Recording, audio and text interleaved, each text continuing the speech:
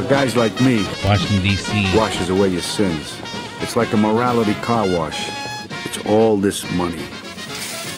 This is the end result of all the bright lights and the comp trips, of all the champagne and free hotel suites, and all the broads and all the booze. It's all been arranged just for us to get your money.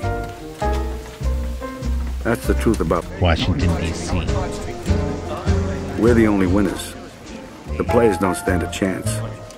And their cash flows from the tables to our boxes, through the cage, and into the most sacred room in the casino.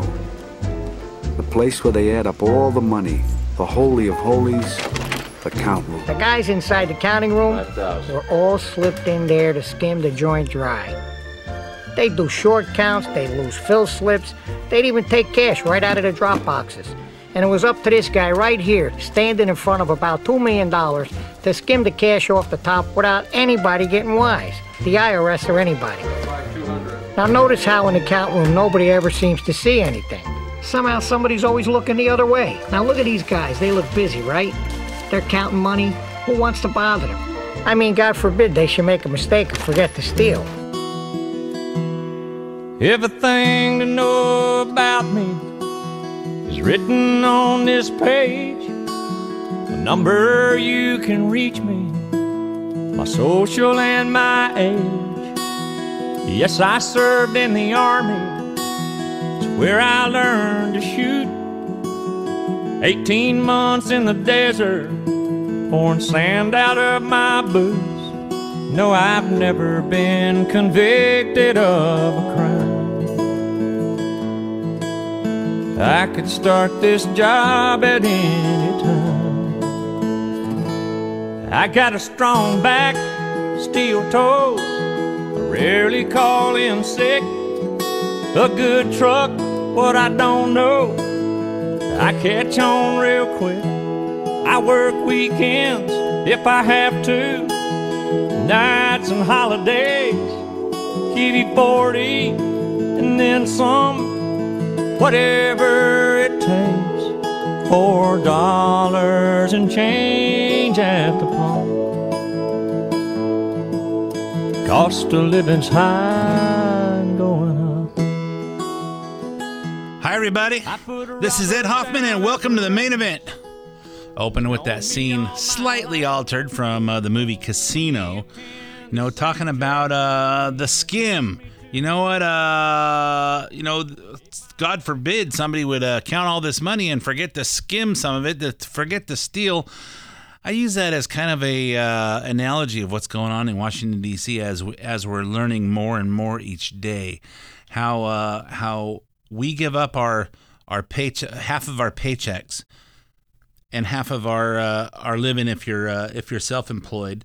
We write a big old check to the IRS every year, and that money goes into Washington, and they just give it away. Hey, they give it to Ukraine, they give it to Romania, they give it to all these places, and then they all skim it.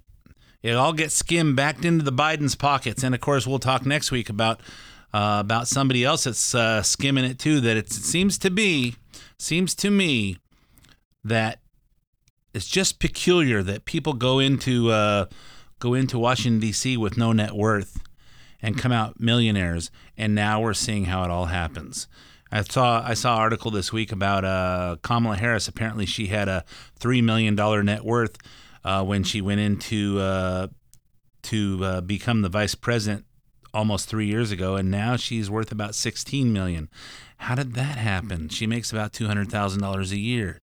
How did that happen that she went from $3 million to $16 million? You know what? Maybe there's a reason that people spend $1 billion to get a $400,000 a year job, or they spend $1 million to get a $172,000 a year job that only lasts for 2 years, and then they got to spend another $1 million again to get that same office. You know what?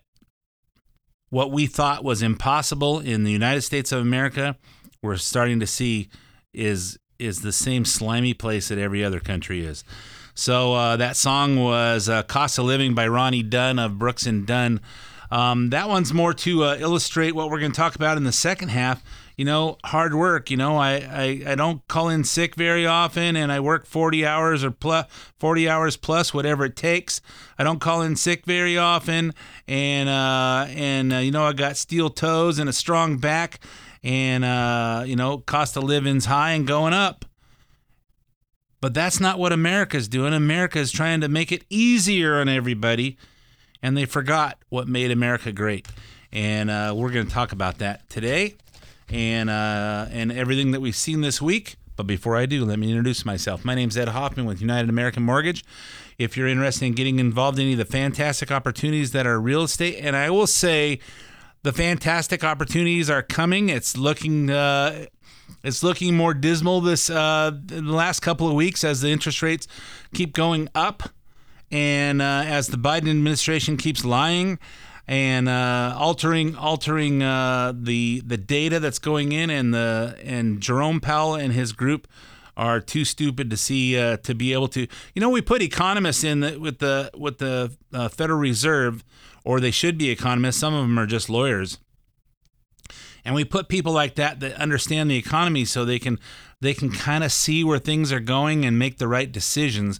But all evidence to the contrary of that, as we see them just make stupid decisions and push a bad economy to worse conditions. So, but if you want to know where you stand and what you should do, call me toll free at 855-640-2020. That's 855-640-2020. One last time, day or night, toll free, area code 855-640-2020.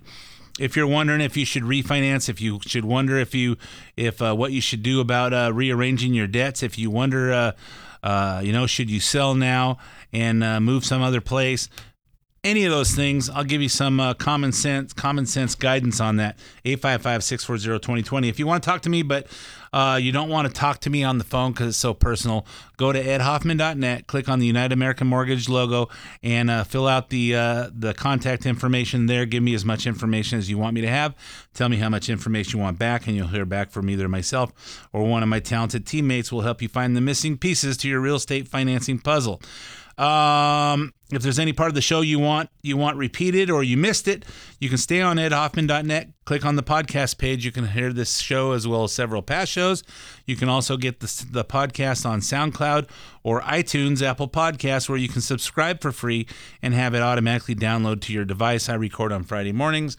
It'll upload Friday afternoon, and it'll download shortly thereafter to your device, and you can listen to it a day early from the radio, or you can listen to it whenever it's convenient for you. If you have comments on the show, send me an email to ed at edhoffman.net. Ed at edhoffman.net. All right, so that's everything that you need to hear. Let's talk about what you want to hear. What's going on in this week in our nation? Democrats and the White House keep repeating the claim that even the members of the Republican Party have said that there's no evidence tying the president to anything his son did overseas. Who are these mystery Republicans that Democrats keep talking about? And why don't we ever hear their names?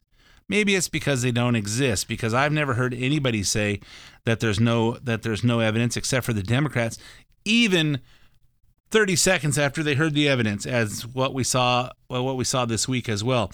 What does exist is the evidence that Joe Biden was, in fact, directly involved in Hunter Biden selling access to his influence while he was serving as the vice president. And on Thursday, the House Oversight Committee held an impeachment inquiry hearing to present that evidence, some of which was just released by the House Ways and Means Committee on Wednesday. Referencing some of that evidence was Jim Jordan of Ohio. Jordan read the new emails that show after Joe got the first Ukrainian prosecutor fired, that was Shokin, Hunter and his partners worked with a lobbying firm, Blue Star Strategies, to get the next Ukrainian prosecutor to cover the whole thing up. So in case the next president said, hey, what was going on over there? Is there anything to that? And then, of course, they impeached President Trump over that in the House. Ridiculous. Jordan also referenced emails that show the Justice Department trying to protect the Biden family from investigation. These emails introduce a new code name, Political Figure 1. Take a guess who that might be. This is a tale as old as time. Politician takes action that makes money for his family, and then he tries to conceal it. Here's a communication from Hunter Biden to an executive with Burisma. Devin and I do feel comfortable with Blue Star strategies and the ability of Sally and Karen to deliver. Hunter Biden put Burisma in touch with Blue Star Strategies. What were they going to deliver? Well, that was in a communication release yesterday as well. U.S. officials in Ukraine and in the United States need to express support for Burisma and Nikolai Zlochevsky to the highest level decision makers, the president of Ukraine, the president's chief of staff, and the prosecutor general. That's what they were going to deliver. And were they successful? The Interior Minister confirmed that Zlochevsky is no longer wanted. We won in less than a year communications between the folks at Blue Star and Eric Sherwin, who was Hunter Biden's business partner. Awesome work. Congratulations to you guys. Those are the communications. That's what they got done. And remember, when this happens in October 2016, when the pressure is taken off, the case is dropped against Zlochevsky, this is the second prosecutor. Joe Biden fired the first one. The second prosecutor comes in, drops the charges. That's exactly what they wanted done. And the final step is the Biden Justice Department tries to sweep it all under the rug. They slow walk the investigation. They let the statute of limitations lapse for the most important years, 14 and 15, the Burisma years when all that income's coming in. They try to put together this sweetheart deal and get it past the judge. And we learned yesterday in the search warrant examining Hunter Biden's electronic communications, they weren't allowed to ask about political figure one. Political figure number one is the big guy, is Joe Biden. Yeah, so Zlochevsky was the head of Burisma. So the original prosecutor Victor Shokin, was investigating him because they thought there was something inappropriate about the president of the United States' son serving on the board of a energy company in Ukraine. Then the United States says that, hey, we're going to give you guys $1 billion in loan guarantees, but you have to fire this guy who's going after the head of Burisma because he's going to put the kibosh on my son getting $1 million a year out of Burisma, in addition to my son's business partner getting another $1 million a year out of Burisma. So we're just learning about this political figure one. It starts showing up in August of 2020 email from Assistant U.S. Attorney Leslie Wolf to an assortment of Department of Justice colleagues, including FBI agents. So this email from Leslie Wolf to a whole bunch of guys says, subject, BSSW draft, so Blue Star search warrant draft. And she refers to it as Attachment B. So she says, as priority, someone needs to redraft Attachment B. I'm not sure what this was cut and pasted from, but other than the attribution, location, and identity stuff at the end, none of it is appropriate and within the scope of the warrant. Please focus on the FARA evidence only. FARA is Foreign Agent Registration Act. Please focus on the FARA evidence only. And then she ends it with, there should be nothing about political figure one in here. Thanks. So clearly, the Justice Department is running interference for all this to protect the big guy, Joe Biden. Someone who had some great insights on this was Clay Higgins of Louisiana, responding to many Democrats who repeated "There's no evidence, there's no evidence." And you know what? And what's funny, before I go to this clip, is I was watching it on and off while I was working, and every time a Democrat come on, there's absolutely no evidence. The Republicans keep saying they have this stuff, and they're just presenting it, but there's no evidence. There's not one piece of evidence. I'm saying, hey, these guys are getting sound clips for CNN and MSNBC to play in, and then Thursday night I'm watching TV, and I turned over to CNN and MSNBC a couple times, but every time I did, they were on commercial. So I was trying to see if they're using the Democrat things, the Democrat sound clips. But here's Clay Higgins of Louisiana. One of the gentlemen said there's no credibility to this evidence. Let me say, as an investigator, there's perhaps no category of evidence that's more credible than bank records. And bank records is what we're working with. The House Oversight Committee, Judiciary Committee, Ways and Means Committee are investigating highly suspicious money transactions from foreign powers through shell companies to Biden family members.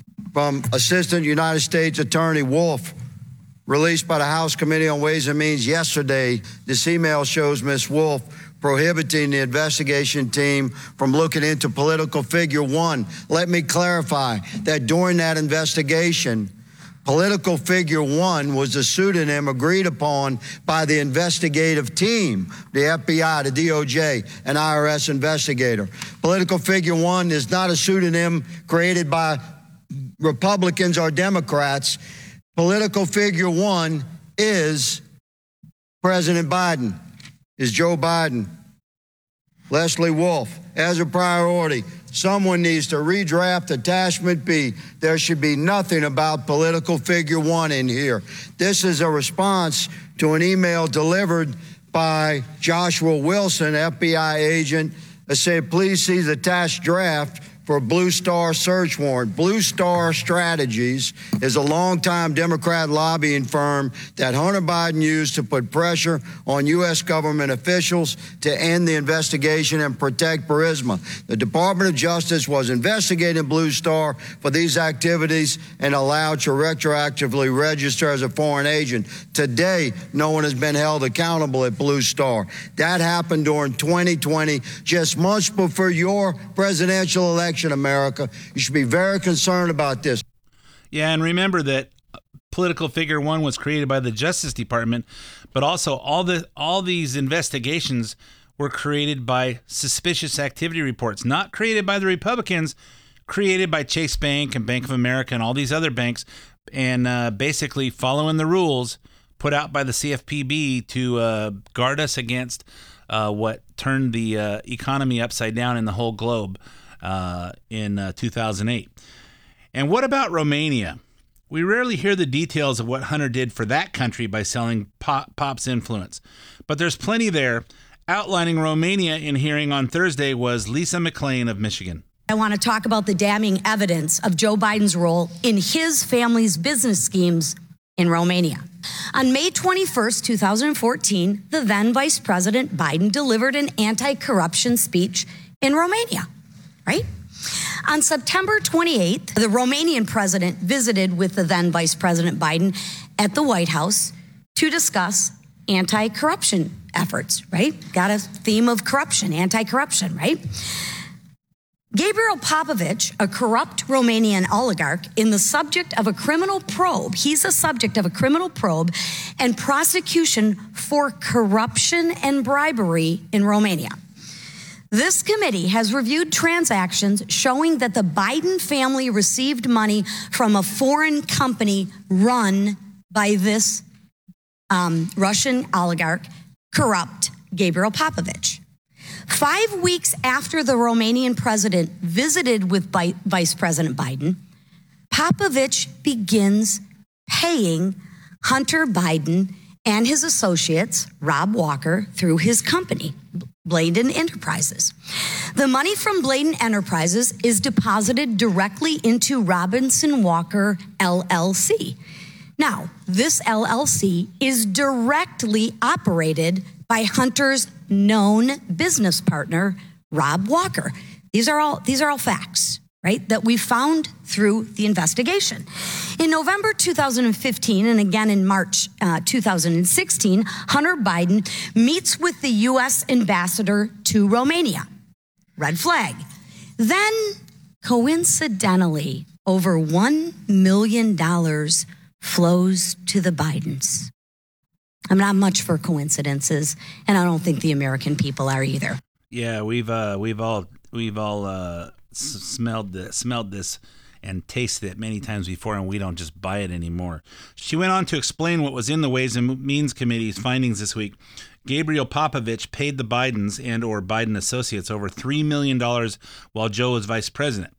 The $1 million she mentioned was the amount that went directly into the Biden family accounts. It was actually 1.038, so $1,038,000. So $1 million directly into the Biden family accounts. Remember, even the grandkids were getting paid for doing nothing.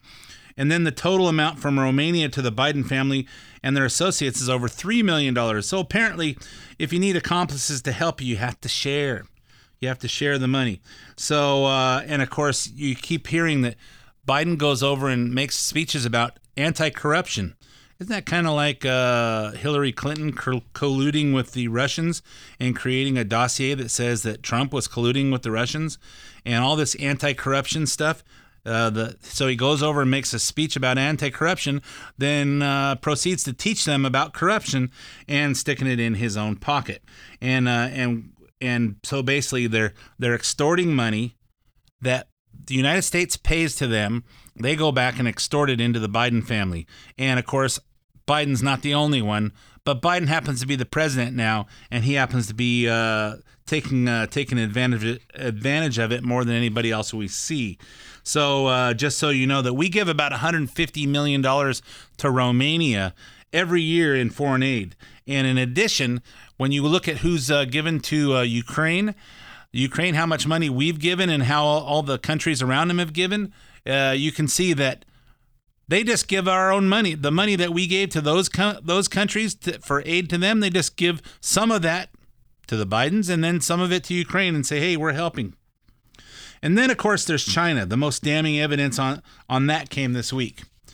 And committee chairman James Comer outlined it in his opening statement, where he explained how in 2019, Chinese businessman Jonathan Lee wired Hunter money twice, $250,000 once and $10,000 the second time, using Biden's Wilmington, Delaware home address. This week, the Oversight Committee issued another bank subpoena targeting specific wires originating from Beijing.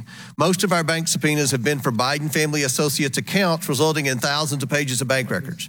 We've identified these bank accounts based on suspicious activity reports filed with the Treasury Department after being flagged by the banks. The bank records obtained this week showed that on August 2nd, 2019, Jonathan Lee and Miss Tang Ling in Beijing sent Hunter Biden $250,000, listing Joe Biden's home address in Wilmington, Delaware. The wire stated it was for a personal investment. A second wire showed that on July 26, 2019, Miss Wang Xin sent $10,000, listing Joe Biden's home address in Wilmington, Delaware. The $10,000 wire said it was a loan to beneficiary. Now let's talk about the $250,000 personal investment. Sure looks like Jonathan Lee was making a substantial investment in the Bidens months after Joe Biden announced his run for the presidency in April 2019. Now, who is Jonathan Lee? During Devin Archer's interview with the Oversight Committee, he explained how Vice President Biden developed a relationship with Jonathan Lee. Vice President Biden had coffee with Jonathan Lee in Beijing. He talked with him on the phone and even wrote a college recommendation letter for Mr. Lee's children. Hunter Biden even met with Jonathan Lee after flying on Air Force Two to Beijing with Joe Biden. The Beijing Bidens cultivated a relationship with Jonathan Lee and other Chinese nationals for one reason and one reason only: to access their wealth. As we all know, the Bidens had nothing to sell except the brand, which was Joe Biden. Yeah, so I got that backwards. The first wire was $10,000, said as a personal loan. Of course, there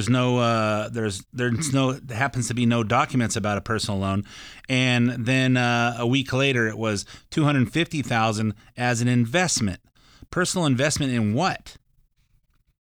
You know, it sounds to me that isn't this Chinese collusion in the 2020 election, because they're investing. They made a personal investment in Joe Biden winning the election. I think this all starts to stink. It starts to stink big time. And of course, whenever the Democrat again, whatever the Democrats are doing is what the Democrats are accusing the Republicans of every time.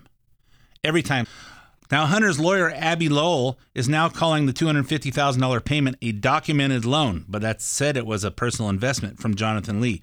Even though there are no records of there ever being any interest or terms, things that are generally part of a documented loan. Lowell's also claiming that Wilmington address was used because it was Hunter's only permanent address, even though his memoirs say he was living in Los Angeles at the time. And then regarding the Biden brand, Hunter himself makes it clear. And we think this was a text from Hunter to Uncle James regarding Tony Bobulinski. And remember, these are only on the laptop because Hunter's too stupid to realize that every time he plugs his phone into his laptop, he gives it permission to download all the data onto his laptop from this phone. So the text to who we think is James Biden, bull stuff, James, all around bull stuff. Obviously, I'm paraphrasing. Explain to me one thing Tony brings to my table that I so desperately need that I'm willing to sign over my family's brand and pretty much the rest of my business life. Read the effing documents, people. It's plain effing English. Why in God's name would I give this marginal bully the keys to my family's only asset? Why? My only asset? The Biden name? Hey, anyway, I'm all out of time for this half of the main event, so stay tuned for 5 minutes traffic, weather, and sports, and we'll talk a lot more about this. I got a strong back, steel toes. I rarely call in sick. A good truck, what I don't know. I catch on real quick. I work weekends if I have to. Nights and holidays. Give you 40 and then some. Whatever it takes. $4 and change at the pump. Cost of living's high and going up. And welcome back to part 2 of the main event. My name's Ed Hoffman with United American Mortgage. I don't talk a lot about real estate and finance on the radio, but that's what I do the rest of the week. So if you're interested in talking to someone who thinks like you and find out what your options are, everybody's kind of scrambling and wondering where this thing is going. If you want my opinion on your particular situation, call me toll free at 855-640-2020 or go to edhoffman.net, click on the United American Mortgage logo and do the cyber thing. So we talked about the impeachment inquiry in the first half and how corrupt Joe Biden is and how corrupt the whole Democrat Party is, because they hear this. Those people are the people that are in there chanting that there's no evidence are sitting there hearing all the evidence. They were in there when the whistleblowers were given their evidence, and when Devin Archer was testifying as well. They all see it. They all cover it up. So it's my opinion they're all in on it. So we got to see the second Republican primary debate on Wednesday. It was at the Reagan Library.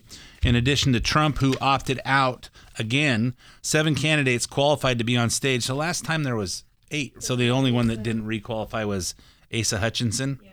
And there's a few others that have been trying to get in that apparently didn't do any better this time.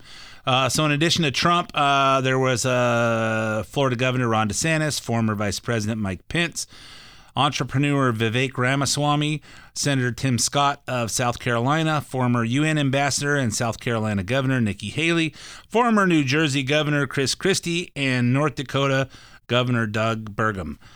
Hey, maybe Chris Christie ate Asa Hutchinson. Maybe that's why he wasn't there. I don't know. So to me, it was quite uninspiring. The first question was on the dismal state of the economy and the general outlook of Americans.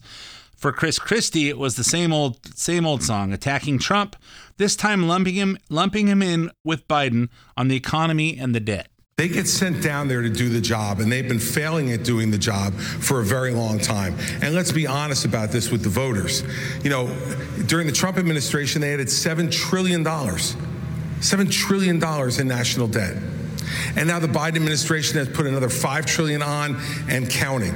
They have failed, and they're in the spot they're in now because none of them are willing to tell the truth. None of them are willing to take on the difficult issues. They just want to keep kicking the can down the road. And that's why people all across this country are suffering tonight. And yet we don't get any answers because Joe Biden hides. in his basement and won't answer as to why he's raising the debt the way he's done. And Donald Trump hides behind the walls of his golf clubs and won't show up here to answer questions like all the rest of us are up here to answer. He put $7 trillion on the debt. He should be in this room to answer those questions for the people you talk about who are suffering. And if the government closes, it's the blame. It is to the blame of everyone in Washington, D.C., who has failed to do their job and just plays to the grandstand. You know, I saw a 19-year-old on Harris Faulkner's show Friday morning talking about he saw the debate and he's going for Christie because, you know, Trump again added $7 trillion to the debt. What they failed to leave out is that $3.9 trillion of that $7 trillion was COVID relief. And we'll also remind you from those of us that lived through it and actually have a memory that we shut down on March 1st, and Trump was saying, "Hey, we'll be back open by Easter. We'll be back open by Easter. Hey, the cure cannot be worse than the disease." And he was pushing all the time, while the Democrats and and Tony Fauci and the mainstream media kept pushing on us BS data to scare us into thinking we need more. We need to keep this place shut down. We need to save the world from this terrible disease. And you know, I got it twice. It was kind of rough for a couple of days. The first time and the second time was, hey, sore throat for one day, and the next day I was better. So they failed to point out these things, but you know, when you're on the stage, it's all about sound bites. Ron DeSantis apparently shares Christie's idea that making Biden, Trump, and all of Washington the same person is a winning strategy. So essentially, he repeated Christie's point. The people in Washington are shutting down the American dream with their reckless behavior. They borrowed, they printed, they spent, and now you're paying more for everything. They are the reason for that. They have shut down our national sovereignty by allowing our border to be wide open. So please spare me the crocodile tears for these people. They need to change what's going on. And where's Joe Biden? He's completely missing in action from leadership. And you know who else is missing in action? Donald Trump is missing in action. He should be on this stage tonight. He owes it to you to defend his record where they added $7.8 trillion to the debt. That set the stage for the inflation that we have now. I can tell you this, as governor of Florida, we cut taxes, we ran surpluses, we've paid down over 25% of our state debt, and I vetoed wasteful spending when it came to my desk. And as your president, when they send me a bloating spending bill that's going to cause your prices to go up, I'm going to take out this veto pen and I'm going to send it right back to them. Well, when he says that, hey, you're paying more for everything because of all the spending, some of that is true, but really why you're paying so much for everything is because Biden turned off everything that Trump did. And you know, the price of oil skyrocketed. We turned off all our production. That made gas higher, and that's a tax on everyone, and it created higher costs for everything. And you know that oil goes into fertilizer and goes into trucking our products and all that stuff. So he can say, hey, you know, he can lump Trump in with the responsible parties on why we're paying so much for everything today. But I have to rebut that. And of course, all the good things that he said are the same things that come out of Trump's mouth. That's one of the things I like Vivek Ramaswamy, but all the stuff that I like that he says, Trump's already saying. And Vivek is 38, and he's his oldest child is 3, and his youngest is 6 months. He's not old enough to have enough wisdom to handle that office. Although I do like him, he is a smart guy. Vivek Ramaswamy clearly on the crusade for the youth vote, as evidenced by his new haircut, which is stupid. And I'll tell you that when I see my son who lives up in Northern California, he's sporting kind of the same thing. And I tell him, what's with that haircut? So he's trying to get the youth vote. But he got owned by Nikki Haley because of his past relationship with China and his love for TikTok. TikTok is banned on government-issued devices because of its ties to the Chinese government. Yet you joined TikTok after dinner with boxer and influencer Jake Paul? Should the commander-in-chief be so easily persuaded by an influencer? So the answer is I have a radical idea for the Republican Party. We need to win elections. And part of how we win elections is reaching the next generation of young Americans where they are. So when I get into office, I've been very clear.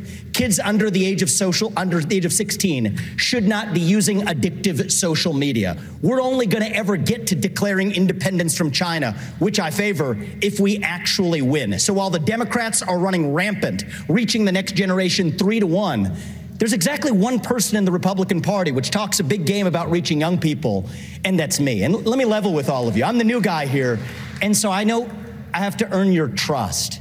What do you see? You see a young man who's in a bit of a hurry, maybe a little ambitious, bit of a know-it-all, it seems at times. I'm here to tell you, no, I don't know it all. I will listen.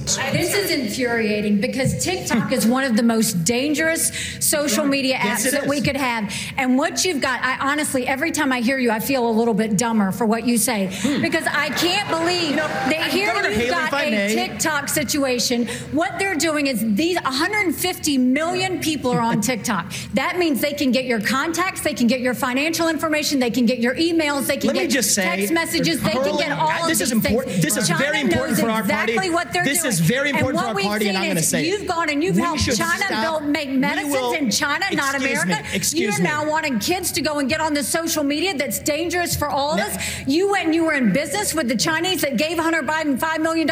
We can't trust you. We can't trust you. We can't have TikTok in our kids' lives. This is very important. Mr. Ramaswamy, you have 15 seconds. This is why I found the debate kind of uninspiring. Everybody was talking over each other. The moderators lost control of the whole debate. It was kind of a dumpster fire out there. Vivek Ramaswamy has charisma. He's a passionate guy. He's got charisma, and when he talks, he's interesting to listen to. Nikki Haley also has some charisma, but Nikki Haley scored some points on him. But were any of her points valid? I admit that Vivek Ramaswamy says, "Hey, we have to connect with the young people," but the young people shouldn't be on this social media, on this particular app. And then Nikki Haley comes in and says, well, hey, you joined this app and it's the most dangerous app of all. And in addition to that, you did business with the Chinese, the same government that gave money to Hunter Biden. Well, I don't know that any of that's connected because a lot of people do business with the Chinese. We can go after Apple for that. We could probably go after Tesla for that. I don't know exactly what they're doing, but I know Apple's building iPhones over there, and we all are carrying iPhones. So does that put us in connection with Hunter Biden? So I don't know, but they're getting their sound bites on, and then of course, for lack of charisma, Chris Christie and Mike Pence want to show that they have charisma, that they have some personality that is entertaining and nice to listen to. So then Chris Christie's dumping on Trump continued with a joke that, to put it mildly, did not land well. And I want to look at that camera right now and tell you, Donald, I know you're watching. You can't help yourself. I know you're watching, okay? And you're not here tonight, not because of polls and not because of your indictments. You're not here tonight because you're afraid of being on the stage and defending your record. You're ducking these things. And let me tell you what's going to happen. You keep doing that, no one up here is going to call you Donald Trump anymore. We're going to call you Donald Duck.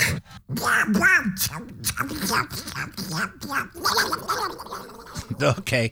All right. That was clever. Not, but hey, clearly planned, like Chris Christie said, 8 years ago, about, the canned, or was it 4 years ago, about the canned statements that the candidates make. He was clearly doing the same thing.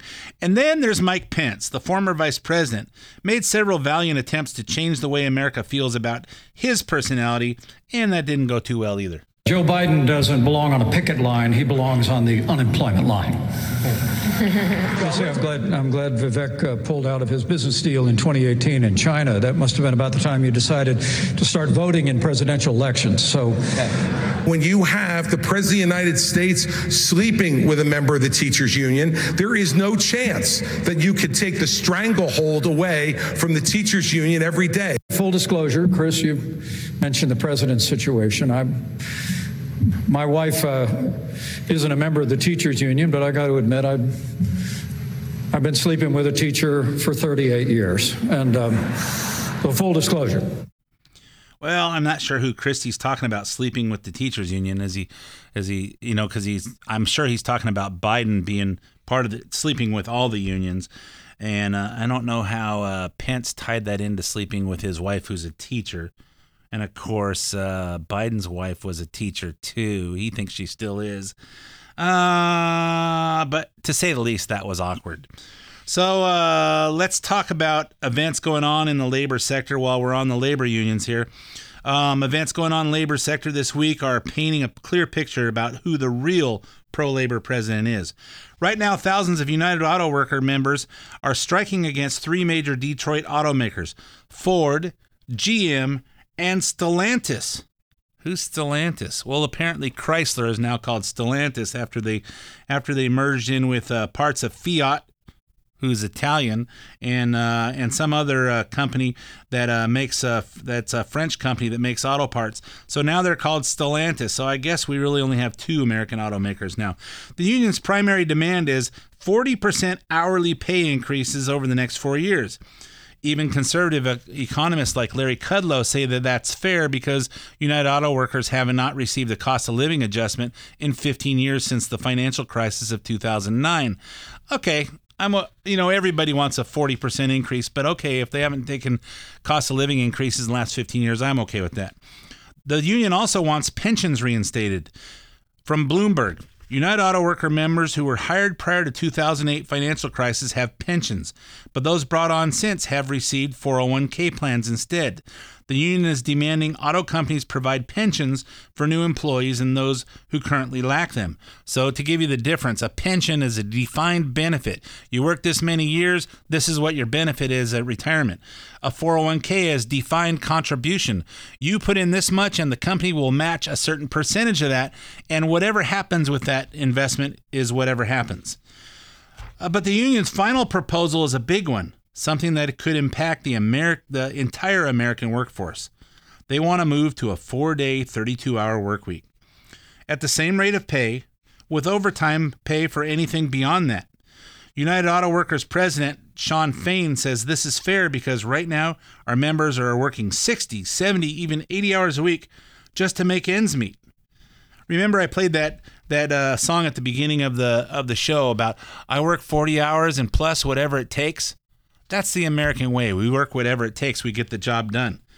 How are we going to keep the supply of new cars available if no one wants to put in the hours to build them? I don't know. Maybe everybody forgot what we went through over the last few years. From CNBC, calls for a 32-hour work week may seem lofty, but auto workers have a long history of driving change in the structure of American work week. Labor unions have been trying to reduce the workday for more than 100 years. Auto workers at Ford Motor Company were among the first to adopt a 5-day, 40-hour work week in 1926, at the time when people regularly topped 100 hours a week. By 1938, the Fair Labor Standards Act cut the work week to 44 hours, then down to 40 hours a week 2 years later.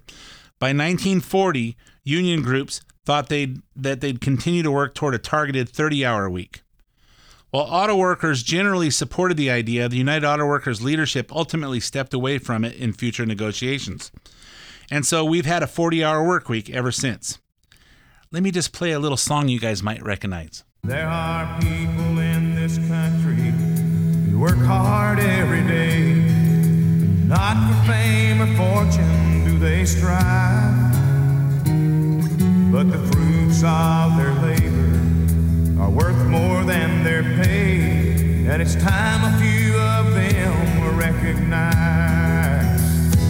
Hello, Detroit auto worker, let me thank you for your time.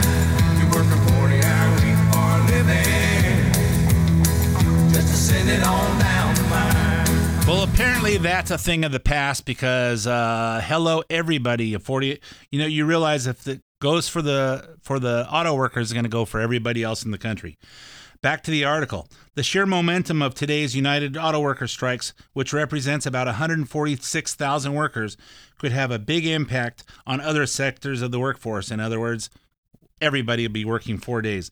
In other words, if the auto workers get a 4-day work week, the entire American workforce will follow suit. So also, just so you know, our Gaysian congressman, as he calls himself, Mark Takano, introduced a bill to turn the whole country into a 32-hour work week back in March of this year. Well, as we know, Joe Biden is supposedly the most pro-union president of our time. I intend to be the most pro-union president, leading the most pro-union administration in American history. I'm proud to be the most pro-union president in American history. I meant what I said when I said I'm going to be the most pro-union president in American history, and I make no apologies for it. I made a commitment that I'd be the most pro-union president in American history. I'm keeping that promise. I'm proud to be the most pro-union president, according to the experts in American history. So Biden must want all these things for the auto workers, right? Well, that's not totally clear either.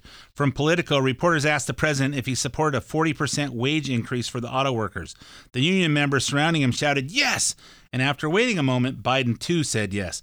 Here's a report from Fox's Jackie Heinrich. No pay! No work! No pay! No work! President Biden becomes the first sitting president to walk a picket line, picking up a bullhorn with striking auto workers in battleground Michigan. You guys, UAW, you saved the automobile industry back in 2008, but now they're doing incredibly well. And guess what? You should be doing incredibly well, too.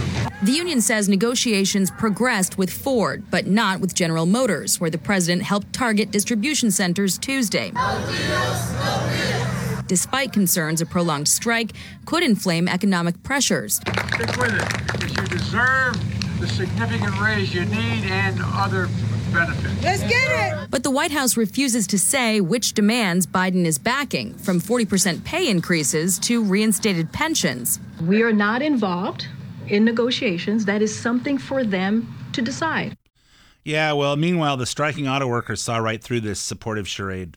Do you trust this show of support coming from Washington right now? It's all about votes, trying to get votes. Do you feel like him showing up right now is a show, or is it a show? It's a show to me. I mean, that's just to help the EV economy, not the gas economy, okay? Yeah, those two workers expressed it perfectly. Biden wants their endorsement and their votes. So he shows up at their picket line. Meanwhile, he continues to allow the far left of his party to tell him to push the EV conversion, which will obviously kill the auto industry as we know it. Trump also visited United Auto Workers this week, and at the end, of course, he made it clear that he understands it. I side with the auto workers of America and with those who want to make America great again, and I always will.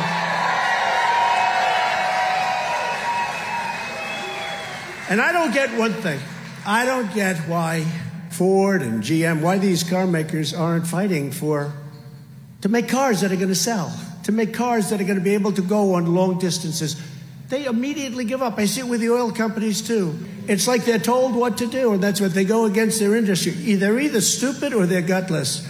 But why do they concede so fast? This plant, we just walked through this plant, and the electric vehicles are going to put them out of business. They don't need any of this. The things that you make in Michigan, they don't need any of it.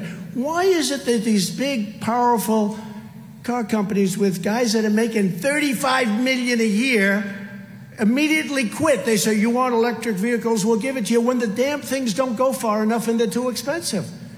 And I'm not in that business, but I know a lot about it. They don't go far enough and they're too expensive. A vote for Crooked Joe means the future of the auto industry will be made in China. That's what it's going to be. That's where they're made. My pledge to every automaker is this: a vote for President Trump means the future of the automobile will be made in America, where it should be. Made in America.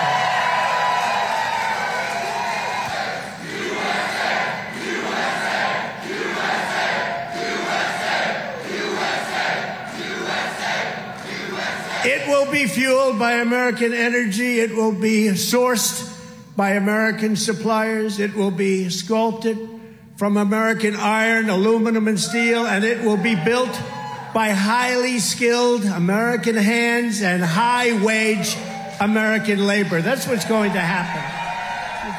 You know, one little thing that everybody seems to leave off about this auto worker strike is the stockholders of these companies. You know, all these people get all these extra wages and get a 32-hour work week, all this stuff. That's going to affect the stockholders, which everybody who has a 401k is a member. They're all invested in General Motors and Chrysler or whatever it's called and Ford. And it's even going to affect the workers, and you're going to see their 401ks just dwindle. Oh, but the auto workers don't want 401ks. They want pensions now. So anyway, hey, we'll talk about this a lot more in the coming weeks.